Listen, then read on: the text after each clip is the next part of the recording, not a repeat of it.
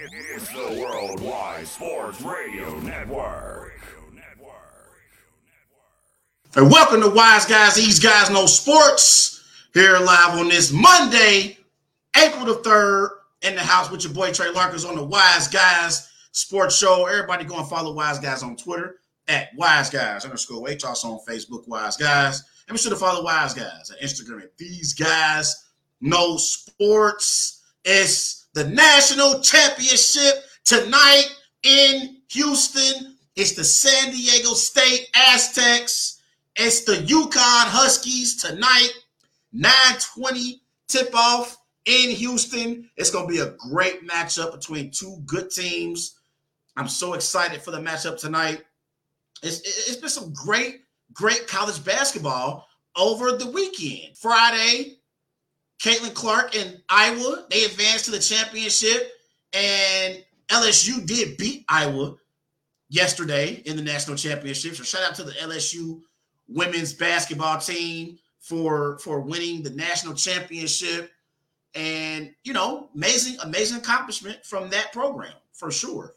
Amazing accomplishment. And, man, it's just a great time for basketball, great time for some college basketball and company.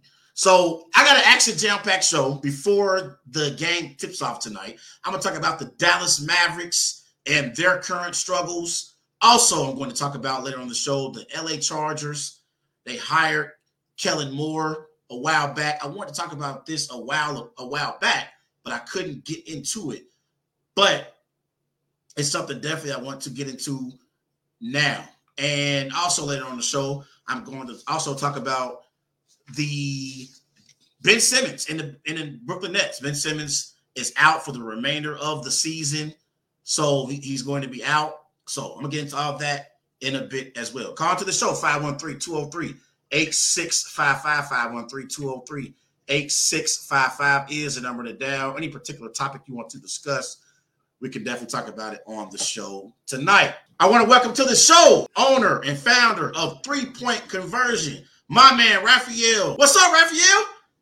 Hey, what's going on, man? Excited. Ready for this long night. It's about to be a long night for me, but I'm very excited, man. We might be in store for something special tonight. Yeah, I definitely think it's going to be special. I definitely think it's going to be special. Raphael, let's get right to it. So Saturday night, we had two different games. The first game, San Diego State beat Florida Atlantic 72-71 on Lamont Butler's game winner at the buzzer. You saw it live in person. So talk about the energy in the arena the moment Butler hit that game-winning big-time shot. Something you dream for. I wasn't even playing, and it felt like I was on the team because the whole gym just went crazy. And I'm talking about not just the San Diego State fans, everybody there. Remember, it was a lot of UConn fans, Miami fans waiting for the second game, and just to see the emotion. And I was sitting on the San Diego State side, just the emotion throughout the building. I mean, sitting next to Carlos Boozer, he's going crazy, jumping up. Matt Johnson was not too far away from me. He's going crazy. Barkley, everybody had their hands on their head, jumped up. I mean, it was a great moment, especially for a type of team and the type of season that they had. But then you look at the players, I couldn't even see the players because everybody was going crazy where we were. Yeah. But the energy, the emotion, you felt like you were a part of history just being inside the building. Probably you felt like that if you were watching it. I mean, it's something that you would never forget, you know. So it was great energy. So, Raphael, San Diego State trailed by as many as 14 points in the first half against Florida Atlantic. They cut the lead to 7 at the half. What was something that was a key for them in the second half? Well, believe it or not, it was the technical foul that Micah Parrish received when he elbowed my man from Florida Atlantic. And I don't know if you remember, he got the technical and they hit 2 free throws, put them up by 14. After that, Micah Parrish came back, hit 2 big 3-pointers. Then from there, you started to see the confidence happen. You started to see Ladie come in and hustling, and it seemed like he had 28 points and 15 rebounds, which he didn't. He had 13 points, but he was always around the ball, rebounding. They were hustling. They were playing great defense. So it was really that technical foul. I actually had a chance to speak to Micah Parrish and ask him about that. And he was like, yeah, it just felt like, he was like, once I got that technical, which I understood, he was like, once we got into the huddle, everybody just locked in. It's like it was a spark. So it got them refocused, and that was the key. And San Diego State, their best player, Raphael, is Matt Bradley. Bradley had 21 points, 6 rebounds, and Jaden Ledee had 12 off the bench. The Aztecs had 27 points off the bench as a team. How important is it for them to have production from their bench? I mean, of course, it's very important in case, like you just mentioned, you have Jaden Ledee pick them up while they get their confidence back. You kind of saw that in the game Saturday night. Matt Bradley had a nice game, but everybody else, they were struggling. It seemed like they were a little tentative at first. And actually, Matt Bradley, he kind of slowed down in the second half. But hence, you got Ledee coming in and the rest of your bench coming in and picking him up. So especially playing against UConn right now, because if you don't want to get to San Diego State have a bad shooting performance in the first half or early on with the starters, you can't get down by more than 14 points. Just because, yes, I know the defense is great, but when you're playing against a team like UConn who is hot right now, you can't afford to match them. You don't want to be down 12 or 14 points early. You need your bench to come in and uplift starters. He's the owner and founder of the 3-Point Conversion. Go and follow my man Raphael Haynes on all social media platforms. Raphael, Florida Atlantic, they had an amazing run. Finished 35-4. Do you believe a run like this in the NCAA tournament will help their program be able to recruit some top players and become a legit powerhouse basketball program moving forward? I do. But here's the thing. Yes, you have that where because they're winning, puts them on the map. But we've seen cases like Loyola Chicago. They went to the Final Four. Yep. But after that, you really hadn't heard too much about them. Yes, they might have had a few players go there that weren't thinking about going there, but now still the same thing. Remember George Mason, Raphael? George Mason the same way, right? Exactly. So it depends on what happens next year. And then with saying that, think about the coach. You mentioned if you have Dusty May, who this was the first year that they really played well. They were 35-4, right? So of course teams are looking at him. If he doesn't get a call this year, let's say if they just make it to the second round, or even if they get to the Sweet 16, he's gone. So it's a double-edged sword. I mean, look at Kennesaw State. Look at Amir Abdul-Rahim. Look what he did for them. He put them on a map. The way he coached. And then now he's at South Florida. So, yes, you can have that where players might go to that team. It just depends on if that coach stays. Usually it's the other way around with the coach. Once they start doing well, next thing you know, you see other major schools, bigger schools start looking for them and recruiting them to come to coach their teams. Yeah. And let's move to the other game, Raphael, from Saturday. The other game was never in doubt Saturday night in Houston. UConn completely shut down Miami, Florida, held them to only 32% shooting and only 35% from three-point range. What was the key in the Huskies' defensive game plan to contain those shooters from Miami? Yes, they were running up on them, for the shooters, but honestly, it's just size. They couldn't penetrate like they wanted to. Wong had an off night, and then when he tried to get to the basket, of course, like I said, when you got size like that, you got a Donovan Clinton, you got a Adama back in the paint, either blocking shots or altering shots. Again, if you're down behind, what can you do? And now you're forced to shoot threes. You're off rhythm. The guards are playing up close to you because they know they got protection in the paint. It was just that. Like I said, I think it's the size. That's the biggest difference they have. Every team that was in the Final Four. And past probably every team in the tournament. And that's what makes UConn great, Raphael, because they run you off the three-point line. They also got great rim protection as well. So I think defensively, that's the reason why they have an opportunity to win their 5th championship in history tonight, because of their defense, not necessarily their offense. And I think that's where they make their name for themselves as a program. No, I agree. And just because of that defense and that size, it's hard to beat them. You have to be scrappy with them. That's the only way you can beat them. You got to hope they have a bad shooting night as well. With that height and that size, is just hard to score on them. In Miami, they shot 7 of 20 from three-point range Saturday night, Raphael, just 35%. So they weren't able to hit their perimeter shots. And I thought that was the reason why Miami was able to get as far as they got, because they was able to hit perimeter shots in earlier games in the tournament. And so the fact that UConn was able to play that great defense, and Miami, they missed some perimeter shots early on, and they just couldn't get into a rhythm, and that just threw them off the entire night. No, I agree. And remember, you look at it, I think they scored 24 points, 23 points in the first half. Second half, they scored 35 points. But by then, it's too late. You can't match UConn point for point. It doesn't work. They tried to go on a few runs. It looked like they were about to go on a few runs in the second half, but UConn, they're just too big. They dominated the boards. Just too big.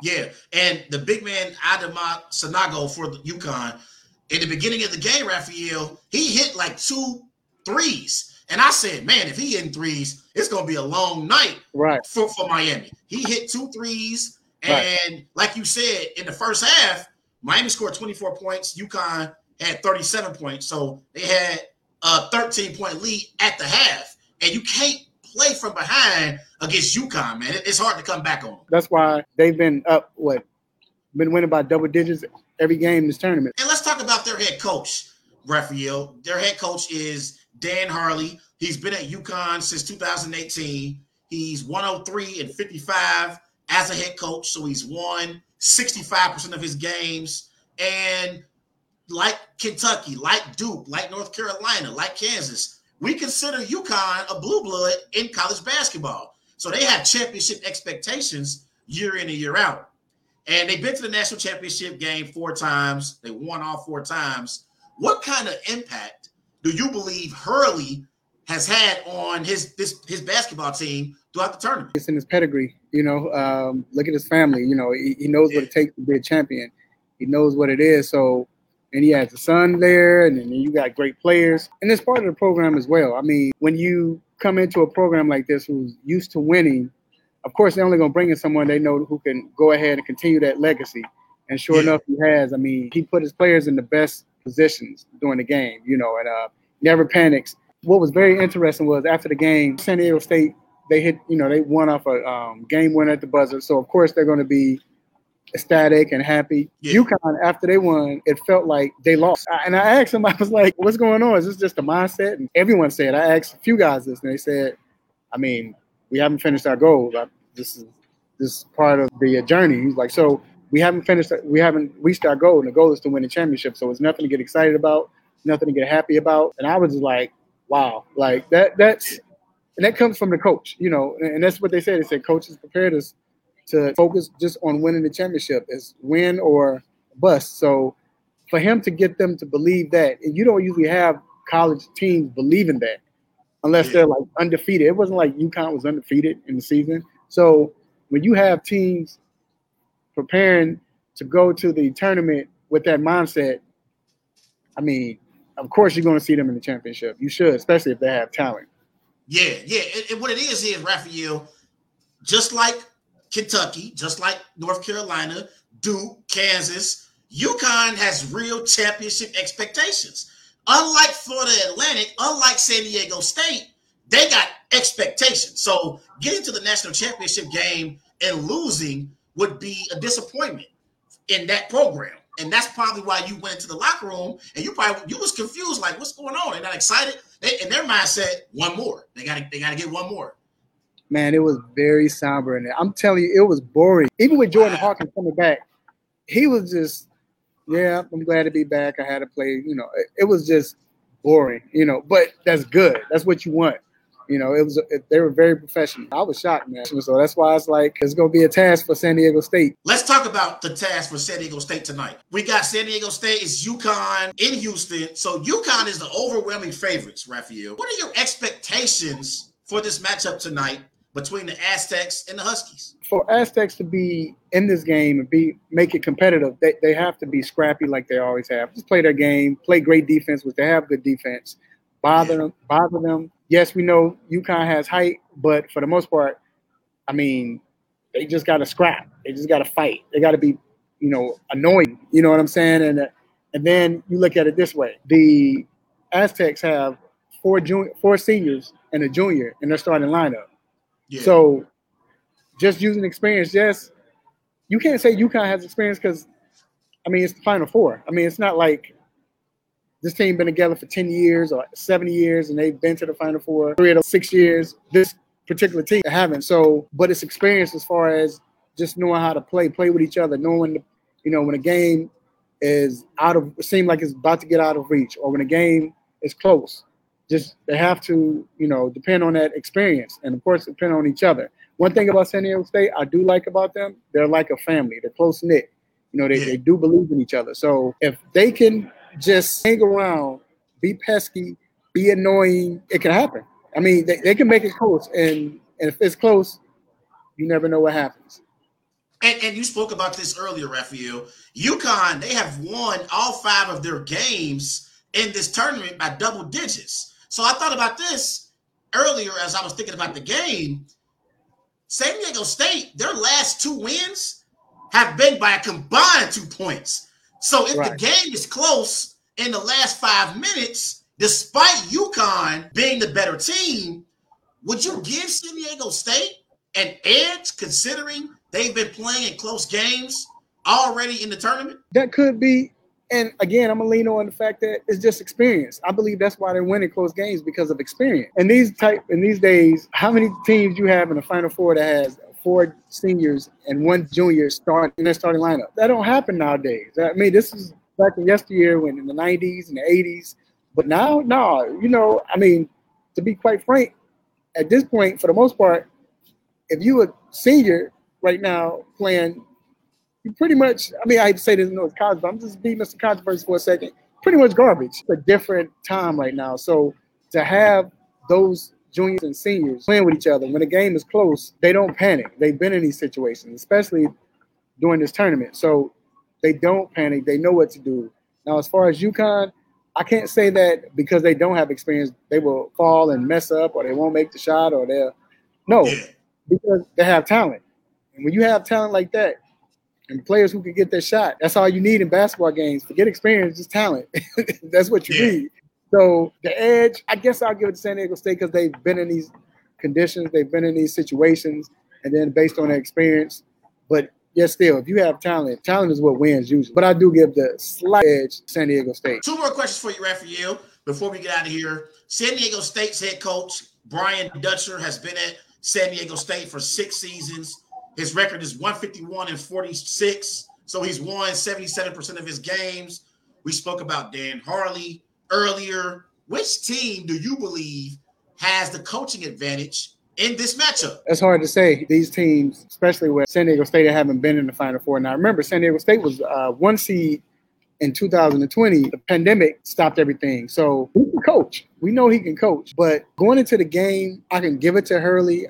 Like I said, I think Hurley put his teams in better situations.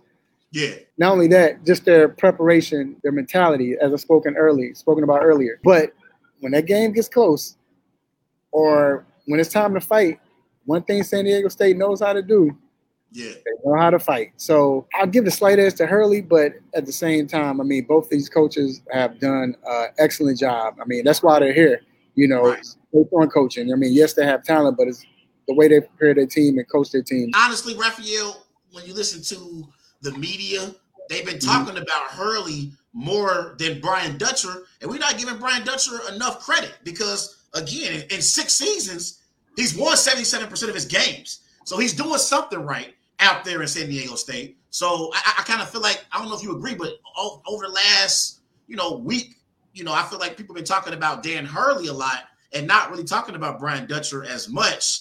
And I think we got to give him some credit, man, and show him some love because San Diego State wouldn't be in the national championship tonight without Brian Dutcher being their head coach. They wouldn't be here if it wasn't for him. Well, I mean, again, we're not accustomed to seeing San Diego State always in the Final Four or Elite Eight. Right. So they don't have the type of players, and we're just going to be real, tell the truth, and shame the devil. They don't have the type of players that UConn have. They don't have that recruiting class. So it has to be majority of the coach and what he's doing is the reason why they're here. The reason why he's won, or the team's won 77% of the games since he's been coaching. So yes, he needs to get more credit, but you know how it is. I mean, this is why I got into media, because you have a lot of media, or they like the bigger story, even though San Diego State should be the bigger story, but it's Hurley, Dan Hurley. Yeah. This is UConn. So of course you're gonna give it to them. You're gonna talk about them, because that's what most players are, not most players, but most fans are familiar with. So, yes, he's getting all the credit as far as Hurley, but no, you're right. That just the entire team, the entire program needs to get a lot of recognition right now. He's the owner and founder of the 3-point conversion. Raphael, I got to put you on spot here, my brother. It's almost tip off here in about 2 hours out there in Houston. It's the San Diego State Aztecs. This is their first national championship game appearance. It's the UConn Huskies' 5th championship game appearance. They 4-0 in their previous 4. They're the overwhelming favorites. Who you got tonight, Aztecs or Huskies? I think that the Aztecs can go ahead and push UConn to the limit. They just can't get down by 12 or 14, and it can't be that going into the half. You know, if they're 6, 7 at the most, then you have a game. But the defense could keep them in. We know that. This is what needs to happen. UConn hasn't had a bad shooting game all tournament, but we know last year the Golden State Warriors of 2016, sometimes it's going to happen where you might have that bad shooting night. And if they just have that bad shooting night, coupled with the Aztecs defense, and then the Aztecs shooting well, because remember, Matt Bradley hadn't shot well. I mean, he had a good game on Saturday, but the last 2 games, if not 3, he hadn't shot well. So this might be the night where everybody plays well, their confidence is high, they're ready to play, and if UConn, they don't come out and shoot well, it could be a game and the Aztecs can make history. But because of their size, it's going to be too much, man. I just have UConn winning tonight. Okay, so you got UConn winning tonight. Like I said, I think it's going to be a great matchup too, but man, let everybody know where they can find you, Raphael. First of all, man, I appreciate you for having me on. It's my first time being on, man, so I feel special. But company, the 3-point conversion, go to all social media platforms, go to our YouTube channel, make sure you subscribe. Of course, you know we're going to have updates. We're going to have exclusive interviews. We're going to have the post-game pressers, pre-game pressers. We're going to have it all. Also, you can follow me on all social media platforms, Facebook, Raphael Haynes. But everywhere else you go, it's Mr. Controversy. You know, it's my alias. Go to our iHeart station, iHeart Radio, the 3-point conversion, live now on Wednesday nights. Until then, and I didn't say this before, man, but I'm going to say it like I normally do when I leave. Will you miss me? Diplomatic right now. I know. Me and Raphael, this is my brother. And he love the Bears. I'm a Packers fan, but this is my brother. And we actually got a relation. We actually good friends outside of all this media stuff. So I always got to call Raphael during football season because I'm a Packers fan. He's a Bears fan. And now Aaron Rodgers is probably on his way to Chicago. So maybe your Bears might have a chance in the NFC North. Maybe a chance in the NFC North moving forward because Aaron Rodgers been y'all kryptonite. If Aaron Rodgers is playing again, it's about to be a wrap. You see the window is opening up, bro.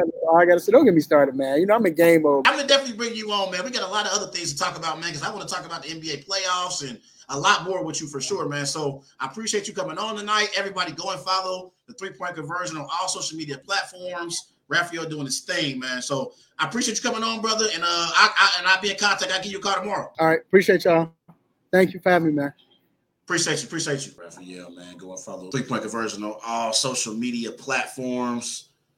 He definitely doing his thing. So it's going to be a big-time matchup tonight out there in Houston. It really is. Aztecs and the Huskies both going to tip off. The tip-off is going to be at 9:20 p.m. in Houston. So it's going to be a great matchup. Definitely a great matchup. Everybody go and follow Wise Guys on Twitter at Wise Guys _H. Also on Facebook, Wise Guys. And be sure to follow Wise Guys on Instagram at These Guys Know Sports. I'll be right back. It's the Worldwide Sports Radio Network. Welcome back to Wise Guys. These Guys Know Sports. Here live on the Worldwide Sports Network. Everybody remember go follow Wise Guys on Twitter at Wise Guys _H. Also on Facebook, Wise Guys. And be sure to follow Wise Guys on Instagram at These Guys Know Sports. You just heard from my man Raphael Haynes. He's out there live in Houston for the national championship matchup tonight between the Aztecs and the Huskies. So it's a big-time matchup out there. Go and check it out tonight. Jim Nantz, I believe this is going to be his last broadcast calling the game live. So I think Jim Nantz does a sensational job for CBS. He's one of the best broadcasters of all time for sure. So it's going to be a good matchup. UConn, they are the overwhelming favorites, but I give the Aztecs a chance tonight. I give them a chance. If they can keep the game close in the first half, you never know what could happen in the second half. And you get a couple stops, hit some shots. Like Raphael said, if UConn is not shooting the ball well, I definitely give the Aztecs a chance. And the Aztecs defensively, that's how they have to win this game. They got to set the tone defensively. But it's definitely going to be a good matchup tonight out there in Houston. Aztecs, Huskies, 9:20 tip-off on CBS. But let's transition to the Wise Guys question of the day. It's in the NBA. It's the Dallas Mavericks. The question of the day is, will the Mavericks make the playoffs? That's where we begin tonight. Last night, the Atlanta Hawks beat the Dallas Mavericks 132-130.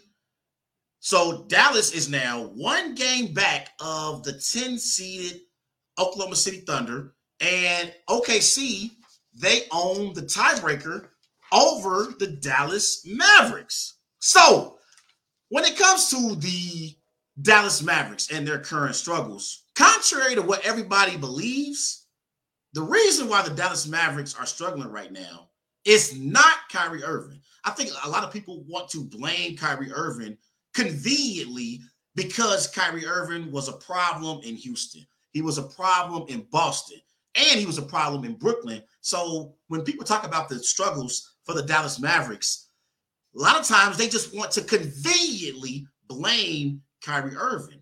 But so far, since Kyrie's been in Dallas, Kyrie Irving's averaging 26 points per game on 51% shooting from the floor.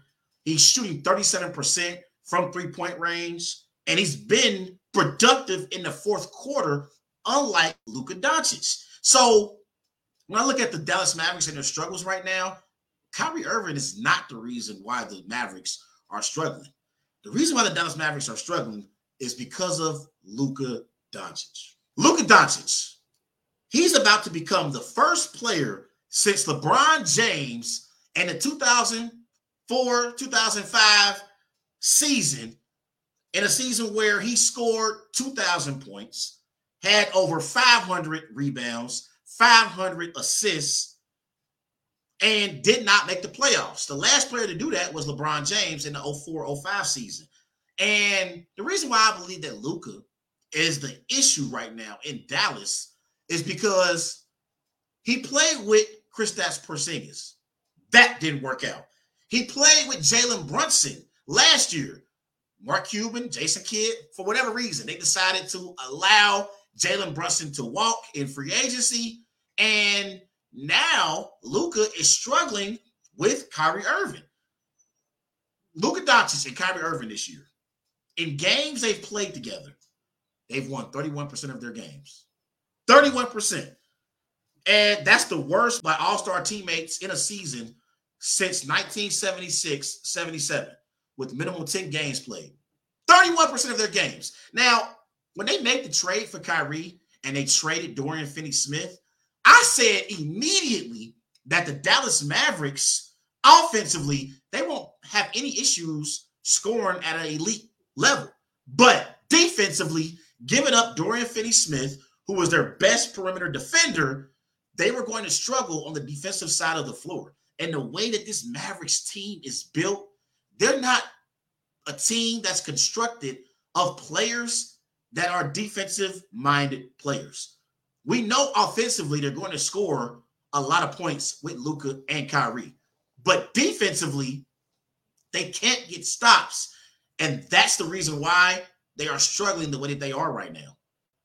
Last night, I saw Kyrie Irving in the fourth quarter against the Atlanta Hawks. Kyrie Irving had 14 points in the fourth quarter last night. 14 points! And every time I thought that the Mavericks were going to make a run and pull away from the Atlanta Hawks, who are also struggling, by the way. Atlanta Hawks are the 8th seed right now in the Eastern Conference. So they're not having a great season either. But every time I thought the Mavericks were going to pull away, they couldn't get stops. They couldn't get stops. And the reason why I believe that Luka Doncic is the main person to blame in this Mavericks organization right now is because as great as Luka is from a statistical standpoint, we don't really know if Luka Doncic is a team first player. We know individually Luka Doncic is one of the best players in the NBA. I mean, the man can score with the best of them in the NBA. He can also distribute the basketball, a tremendous passer. But again, Kristaps Porzingis, it didn't work with Luka. Jalen Brunson, they let him walk in free agency. And now Kyrie Irving is a part of the roster, and they're struggling again. So instead of blaming Kyrie Irving because it's convenient, instead of blaming Jason Kidd, who we all know knows the game of basketball, and instead of blaming Mark Cuban, we need to look at Luka Doncic and ask the question if Luka Doncic can be the number one option on a championship contender.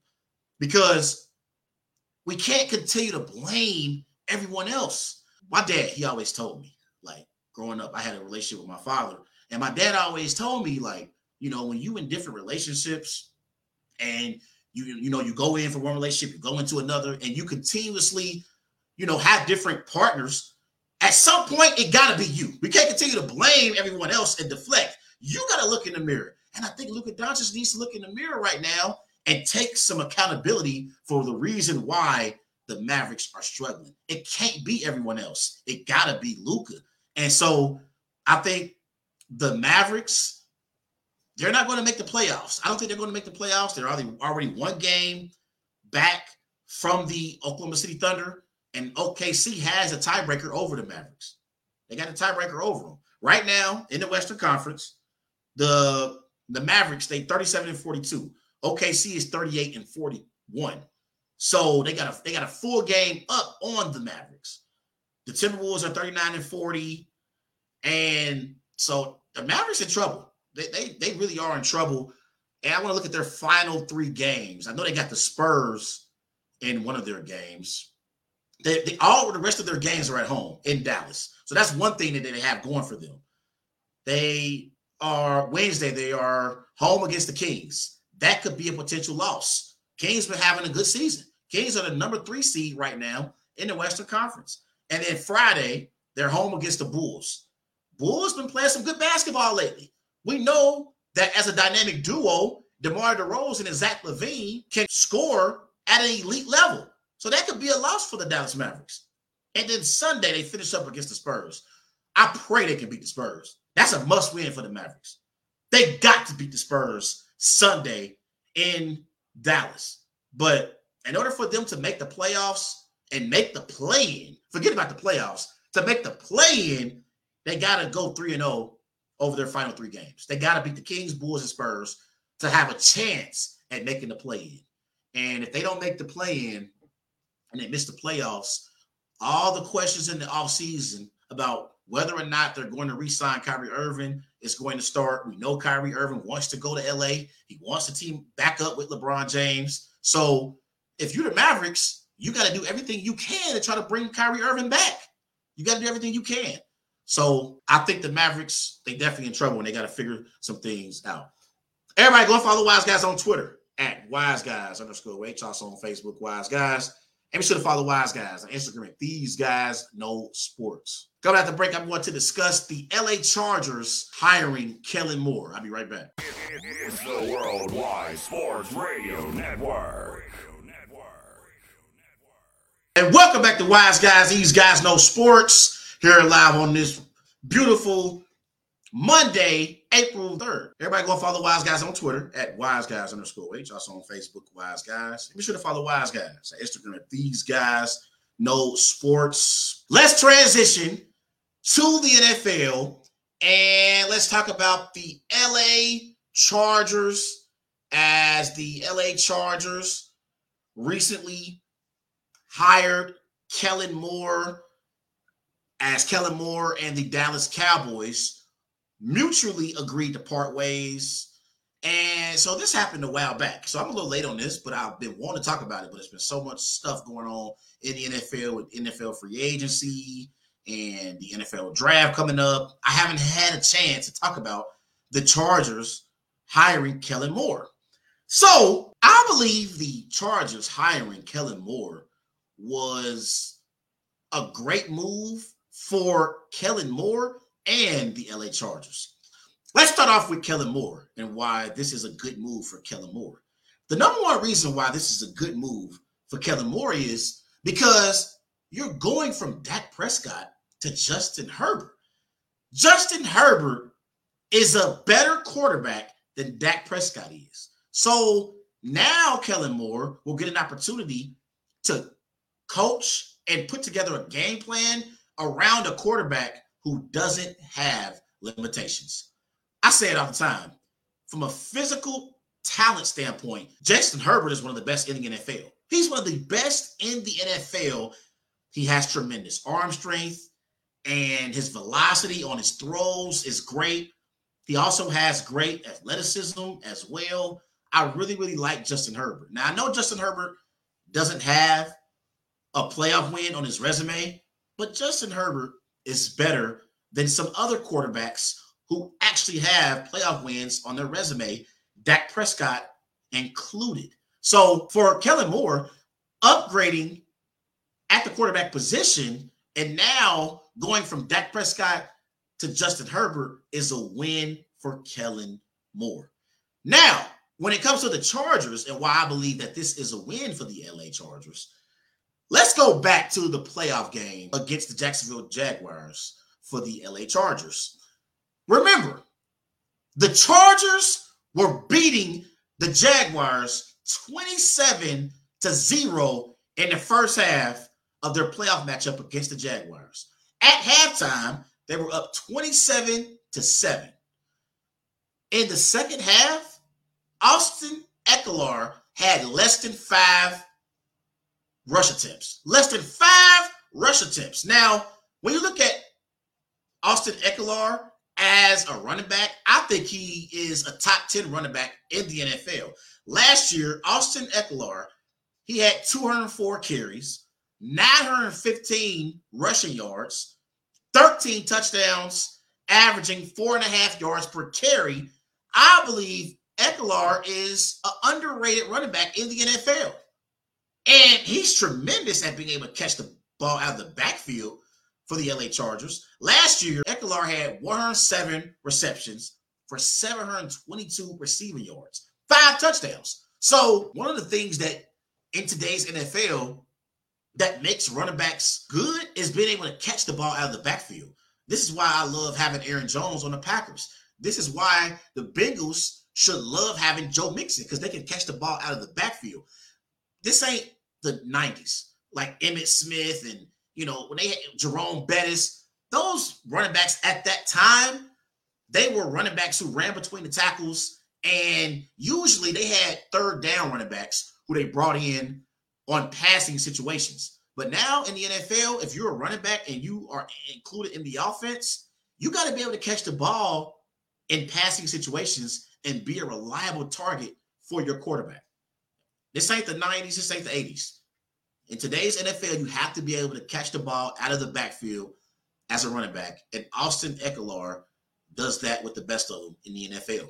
And so I think his value is significant on the LA Chargers football team.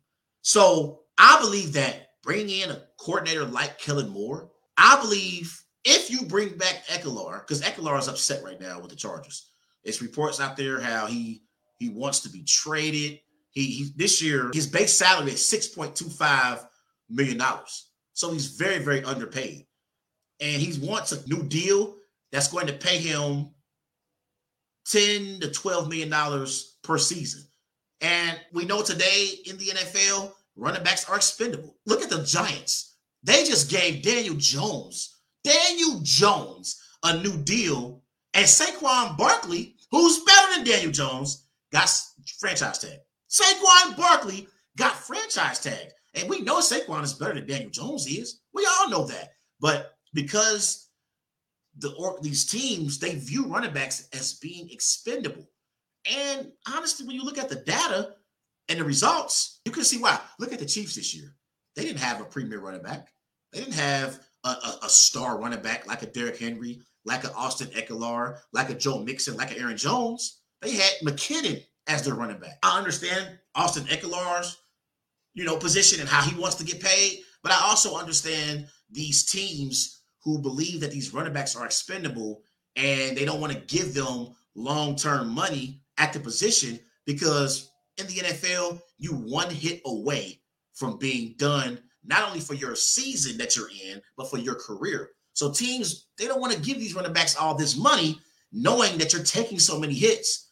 So it's tough, but it's undeniable Austin Ekeler's value on this LA Chargers football team. Offensively, they got Keenan Allen, they got Mike Williams as well, they got Everett at tight end, and they got Herbert as their quarterback. But you can make a legitimate argument that the most reliable player offensively for the LA Chargers is Austin Ekeler. And bringing in a coordinator like Kellen Moore, I believe Kellen Moore is going to run the football more in LA.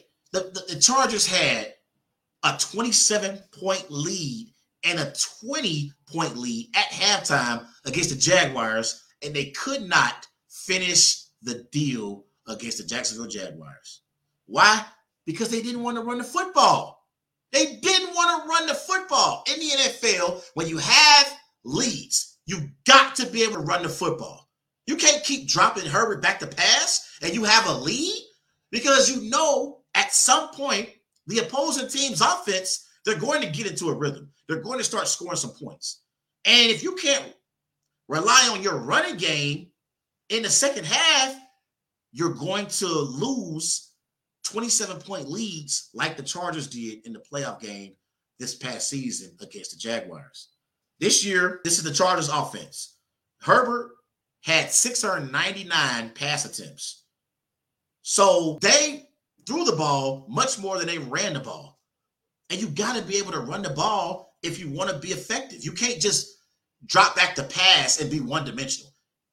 That was one of the issues that I had with one of the other teams in the NFL was they're one-dimensional. You can't be a one-dimensional football team. You got to be able to run the football. You look at the Chargers offensive line, they got Corey Linsley up front. They got right guard Zion Johnson. Left guard, you got Jamari Salver. Left tackle, Rashawn Slater. Right tackle, Trey Pipkins III. So their offensive line is average. They're average. But you got to be able to run the ball. You got to be. You cannot be a one-dimensional football team and expect to be able to win games. You just can't do it. Everybody go follow Wise Guys on Twitter at WiseGuys_H. Also on Facebook, Wise Guys. And be sure to follow Wise Guys on Instagram at These Guys Know Sports. I'll be right back. It's the Worldwide Sports Radio Network. And welcome back to Wise Guys. These Guys Know Sports. Here live on the Worldwide Sports Network. Everybody remember go and follow Wise Guys on Twitter at WiseGuys_H. Also on Facebook, Wise Guys. And be sure to follow Wise Guys on Instagram at These Guys Know Sports.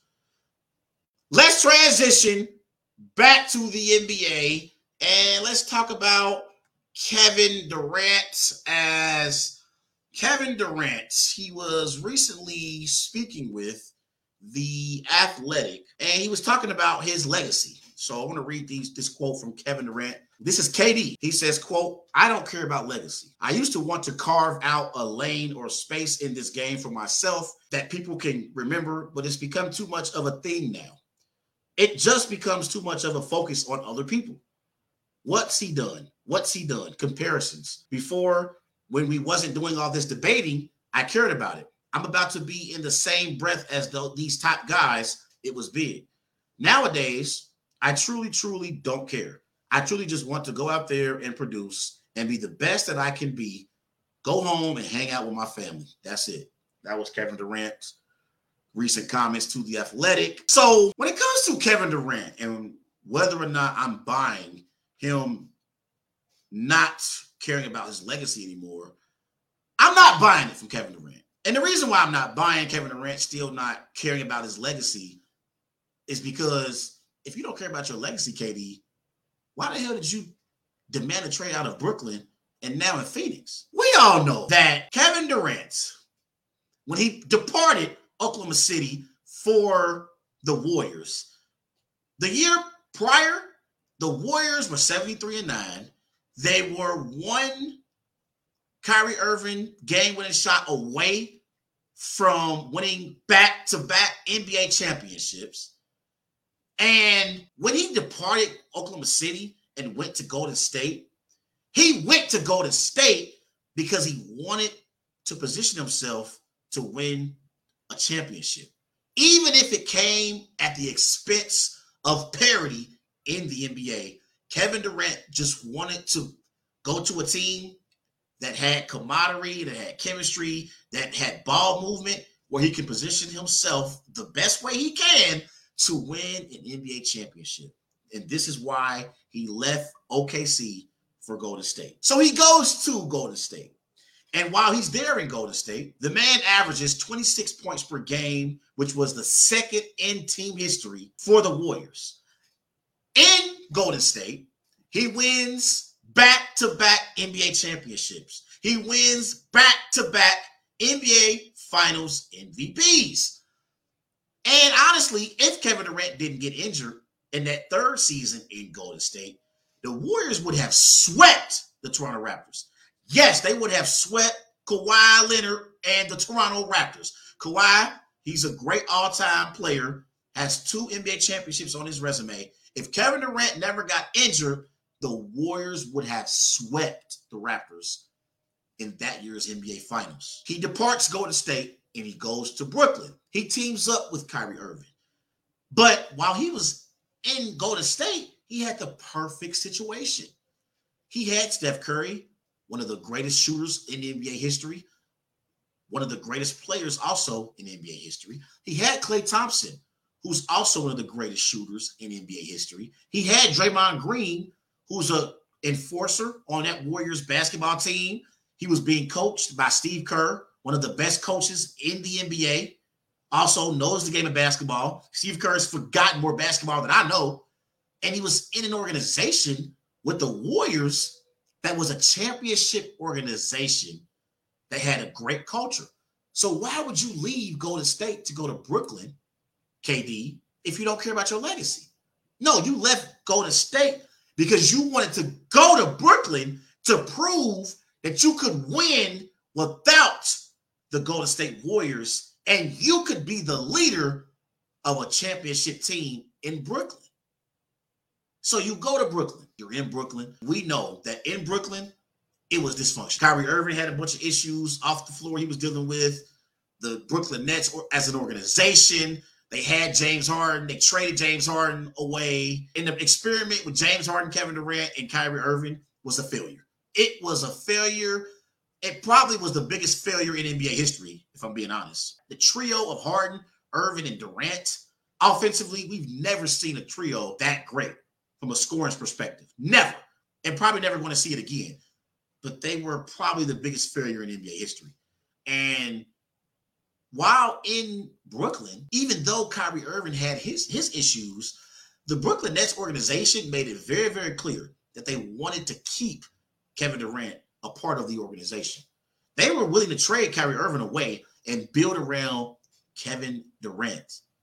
But when it all fell apart in Brooklyn and they traded Kyrie Irving away, when they didn't want to give Kyrie Irving an extension, and Kyrie Irving wanted his money, and the Nets, they didn't want to give Kyrie Irving his money. They didn't want to sign him to a long-term extension because best ability is availability. And Kyrie Irving, for whatever reason, sometimes the man doesn't want to go to work. And they don't want to give Kyrie Irving that long-term money and invest in him if they don't know if he's going to be available at least 80% or 85% of the games during the regular season, and if he's going to play. So they didn't want to pay him a long-term extension, so they traded Kyrie Irving.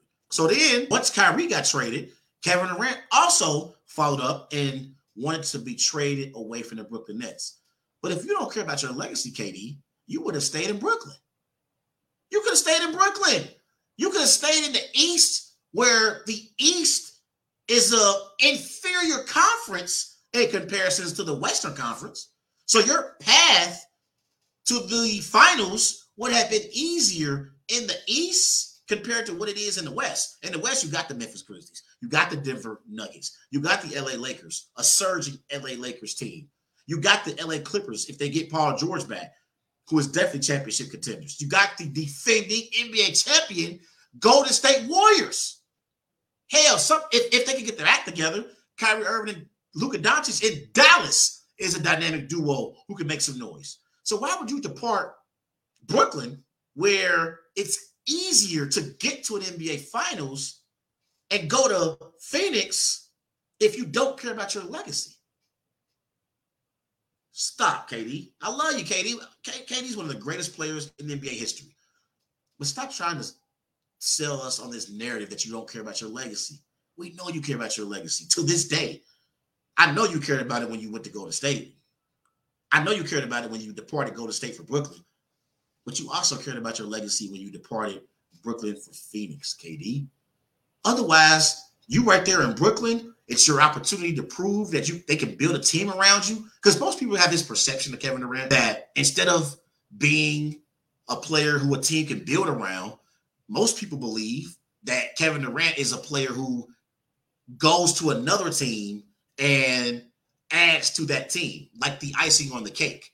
But a lot of people don't believe that Kevin Durant is the cake. And he is the player who you can build around. He had his opportunity once the Nets made it clear that they were going to trade Kyrie Irving away. He had his opportunity to stay in Brooklyn and have the Nets build around him. You out there in Brooklyn, that's a big market. In New York, you could have brought in another free agent to team up with Kevin Durant, and they could have had a championship contending team next season and for future seasons to come. But you wanted to depart Brooklyn and go to Phoenix because you know that Phoenix gives you a better chance at being able to compete for a championship this season. The man is one of the greatest players in NBA history. He probably is the most efficient scorer in NBA history. While he was with OKC, Kevin Durant, he averaged 27 points per game. That was ranked first in team history. He goes to Golden State. He averages 26 points per game. That was ranked second in team history. He goes to the Nets, averages 29 points per game. That was ranked first in team history. And check this stat out. In his last 25 games that he's played in, Kevin Durant is 23-2. This includes while he was still in Brooklyn. Remember, in Brooklyn, Ben Simmons was inconsistent, barely played. Kyrie Irving wasn't reliable. And in his last 25 games, Kevin Durant is 23-2. I think he's still one of the best players in the NBA, arguably the greatest scorer in NBA history. And he's the most efficient scorer in NBA history. But KD, stop trying to sell us on this idea that you no longer care about your legacy. Because if you no longer cared about your legacy, you would have never departed Brooklyn for Phoenix. Everybody go and follow Wise Guys on Twitter at WiseGuys_H. Also on Facebook, Wise Guys. And be sure to follow Wise Guys on Instagram at These Guys Know Sports. Speaking of the Brooklyn Nets, coming out the break, I'm going to discuss Ben Simmons being shut down for the season by the Brooklyn Nets. I'll be right back. It's the Worldwide Sports Radio Network. And welcome back to Wise Guys. These Guys Know Sports. Here live on the Worldwide Sports Network on this Monday, April the 3rd, in the house with your boy Trey Larkins. Don't forget, tonight we got 9:20 tip-off in Houston. It's the San Diego Aztecs. It's the UConn Huskies for the rights to win the championship tonight. It's going to be a great matchup. I just had my man Raphael Haynes on earlier from the three-point conversion. Go and follow the three-point conversion on all social media platforms. So definitely excited about the national championship game tonight. Let's transition and let's get back to the NFL real quick. And I want to elaborate on some things that I talked about earlier.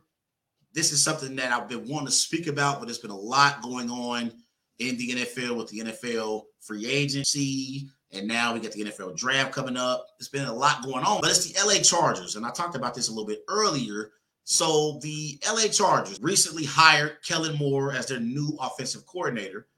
And Kellen Moore and the Cowboys reached a mutual decision to part ways. Everyone's talking about, is this the right move for the Chargers? Is this the right move for Kellen Moore? I believe that this is a win-win for Kellen Moore and the LA Chargers. Let's start off with Kellen Moore and why his departure from the Cowboys and him going to the Chargers is a better situation for him individually as a coach.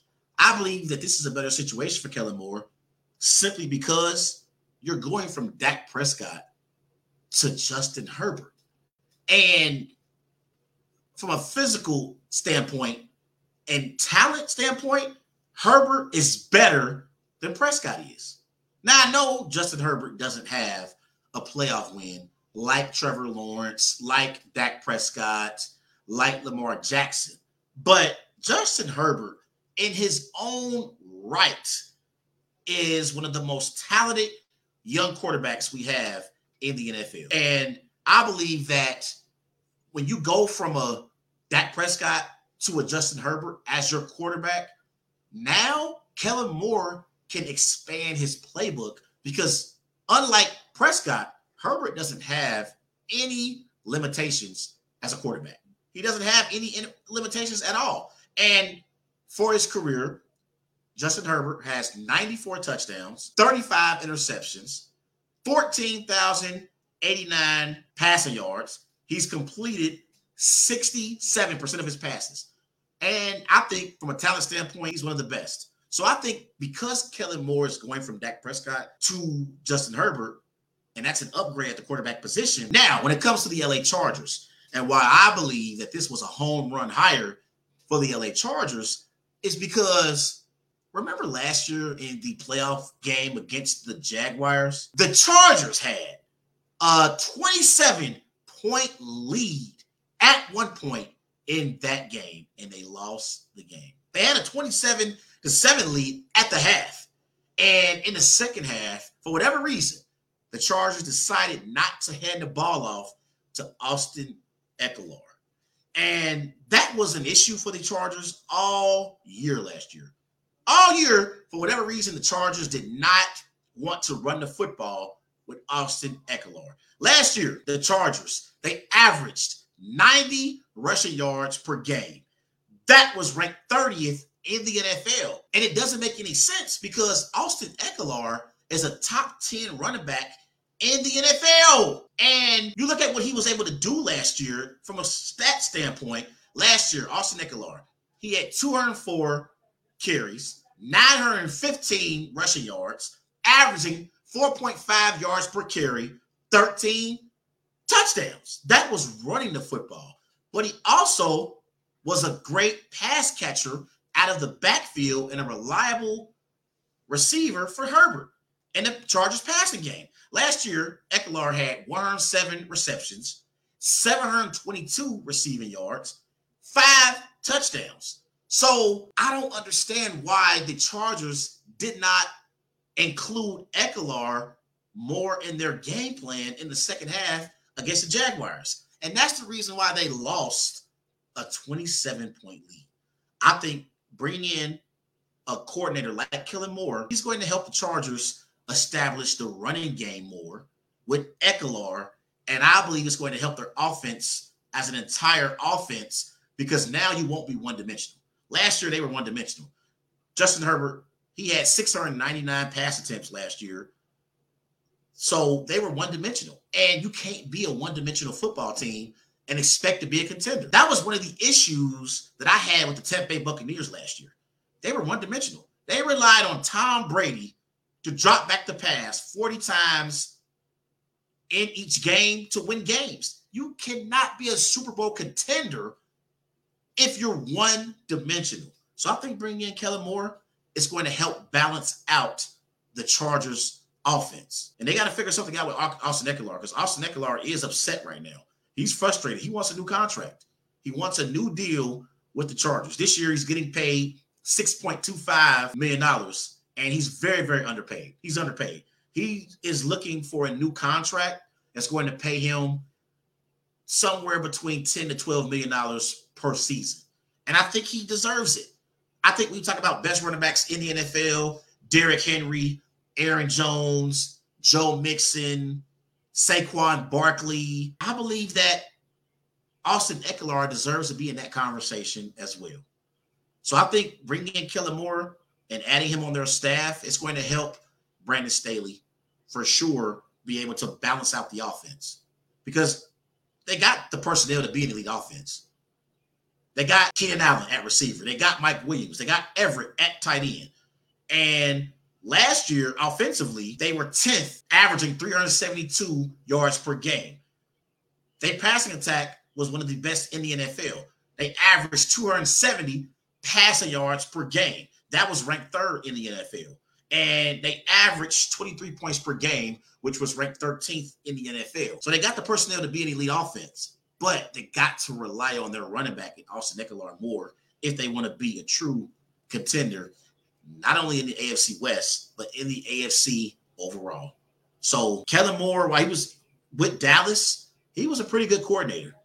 2019, the Cowboys, they were ranked 6th in total points per game, 1st in yards per game. In 2020, in the season in which Dak Prescott missed 11 games, they were 17th in total points per game. They were 14th in yards per game, but that was mostly played without Dak Prescott.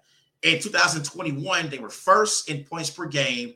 They were 1st in yards per game. This is all under Kellen Moore as their offensive coordinator. And last year, they were 4th in points per game, 11th in yards per game. So with Kellen Moore as their offensive coordinator, the Dallas Cowboys were a top 10 offense in the NFL.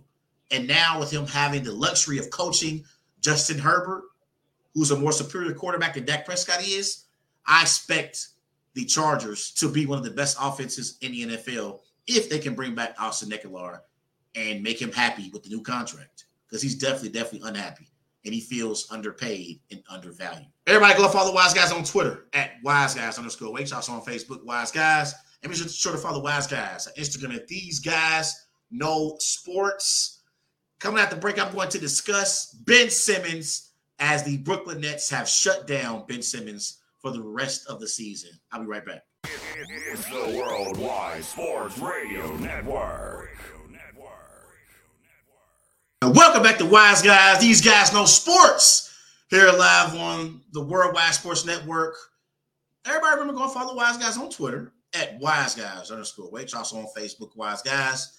And be sure to follow Wise Guys on Instagram at These Guys Know Sports. Let's transition back to the NBA and let's talk about Ben Simmons and the Brooklyn Nets. The Brooklyn Nets are shutting down Ben Simmons for the rest of the season. He's dealing with a current back injury. And Jacques Vaughn, speaking about Ben Simmons, he said, after consulting with our doctors, multiple specialists, he's just going to begin a rehab program. That was Jacques Vaughn, Nets head coach, on Ben Simmons. So my reaction to the Nets shutting down Ben Simmons is I'm not surprised.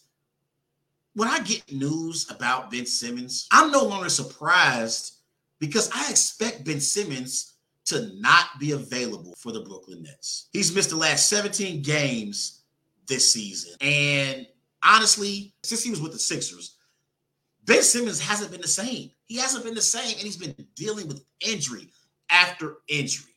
You look at his statistical numbers with the Sixers compared to what they are with the Nets. With the Sixers, Ben Simmons averaged 16 points per game. His field goal attempts per game was 11.6, 8 rebounds per game, 8 assists per game. With the Nets, he's averaged 7 points per game, 5.6 field goal attempts per game, 6.3 rebounds per game, and 6.1 assists per game. He had 3 All-Star selections with the Sixers, and he was also the 2017-2018 Rookie of the Year. He also was on the All-Defensive First Team one time in his career. But Ben Simmons is no longer the same Ben Simmons in Philly, now in Brooklyn. He's not that guy anymore. And the NBA, when you are an NBA player, it's a grind. It's a grind. It's a reason why players like Brandon Roy, like Danny Granger, like Greg Oden are not in the NBA anymore and did not live up to expectations. It's because of the grind. It's because of the commitment that you have to make to keep your body in shape and try to perfect your skills at a high level. And when you're an injury-prone player, like Ben Simmons is, your career could be shortened. And I think we are going into a territory when it comes to Ben Simmons. The question now moving forward has to be, will Ben Simmons ever play basketball again? We got to start asking that question, because it's like he's no longer invested even when he does play. Even when he plays, he's no longer invested like he was in Philly. With the Nets, he hasn't been invested. And the Nets are paying him a lot of money. Ben Simmons, over the next 3 years, this season, Ben Simmons got paid $35.4 million from the Nets. Next season, he's going to get paid $37.9 million from the Nets. And the 2024-2025 season, he's going to get paid $40 million from the Brooklyn Nets. He'll be a free agent in 2025. And I'm looking at this contract. This is the worst contract in the NBA. This is the worst contract in the NBA. He's getting paid a lot of money with no production and no availability. And we all know, I always say it, your best ability is availability. Whether you at any job, any sport that you participate in, your number one job is to show up. You got to show up. And if you don't show up, then your job or teams in sports, they don't want to invest in you. And the Nets have made an investment in Ben Simmons that I know that they are currently regretting. Like, this contract is terrible. It's terrible. And again, sometimes players in the NBA, they don't have a long shelf life. They don't have a long shelf life. They may have the talent, but they don't necessarily have the durability to be successful. And that's the problem with Ben Simmons right now. He's trending down a dark path. Now, he's getting paid a lot of money, but when I say dark path, I'm talking about his basketball career, nothing else. Anything outside of basketball, I'm not talking about. I'm talking about strictly his basketball career. And like I said, I just named a few players: Brandon Roy, Greg Oden, Danny Granger. Hell, I'll throw Yao Ming in there. Players who did not live up to expectations because of their injury issues. That's the path that Ben Simmons is trending towards. And it's amazing when you look at the Brooklyn Nets as a franchise. This was the opening game of the season for the Brooklyn Nets. They had Kyrie Irving, Ben Simmons, Royce O'Neal, Kevin Durant, and Nick Claxton. The only player who started the season with the Brooklyn Nets and is still currently on their team, who was in their starting lineup, is Nick Claxton. He's the only player that's currently playing right now on this Nets team. And the Nets, honestly, in the Eastern Conference, they are a sleeper. They need Ben Simmons. I think they are the 6th seed in the Eastern Conference right now. So when the playoffs start, they're going to match up against the Philadelphia 76ers. And I know Ben Simmons wants revenge against his former team. Unfortunately for him being shut down for the season, that's not going to happen. And he's trending down a dark path from a basketball standpoint. And I don't know if he's going to be able to recover from that. Everybody go and follow Wise Guys on Twitter at WiseGuys_Wait. Also on Facebook, Wise Guys. Be sure to follow Wise Guys on Instagram at These Guys Know Sports. Everybody, call to the show on Friday. I'll be back on Friday. 513-203-8655 is the number to dial. 513-203-8655 is the number to dial. Don't forget, 9:20 tip-off in Houston. It's the national championship game. It's the San Diego State Aztecs going up against the Connecticut Huskies for the right to win the national championship.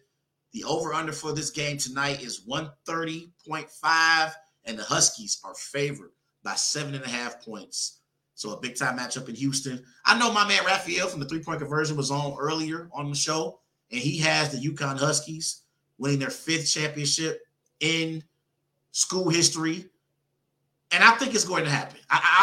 As bad as I want to pick the Aztecs in an upset, I believe that the Huskies are the more superior basketball team. I would give Hurley the slight edge from a coaching standpoint over Dutcher, the head coach for the Aztecs. And so I'm going to roll with the Huskies to beat the Aztecs tonight. But I think that the Aztecs cover. I don't think they're going to get blown out tonight. I think I think UConn, I'm going to roll with UConn to beat the Aztecs. I'll go 80-75. So the Aztecs will cover tonight in Houston.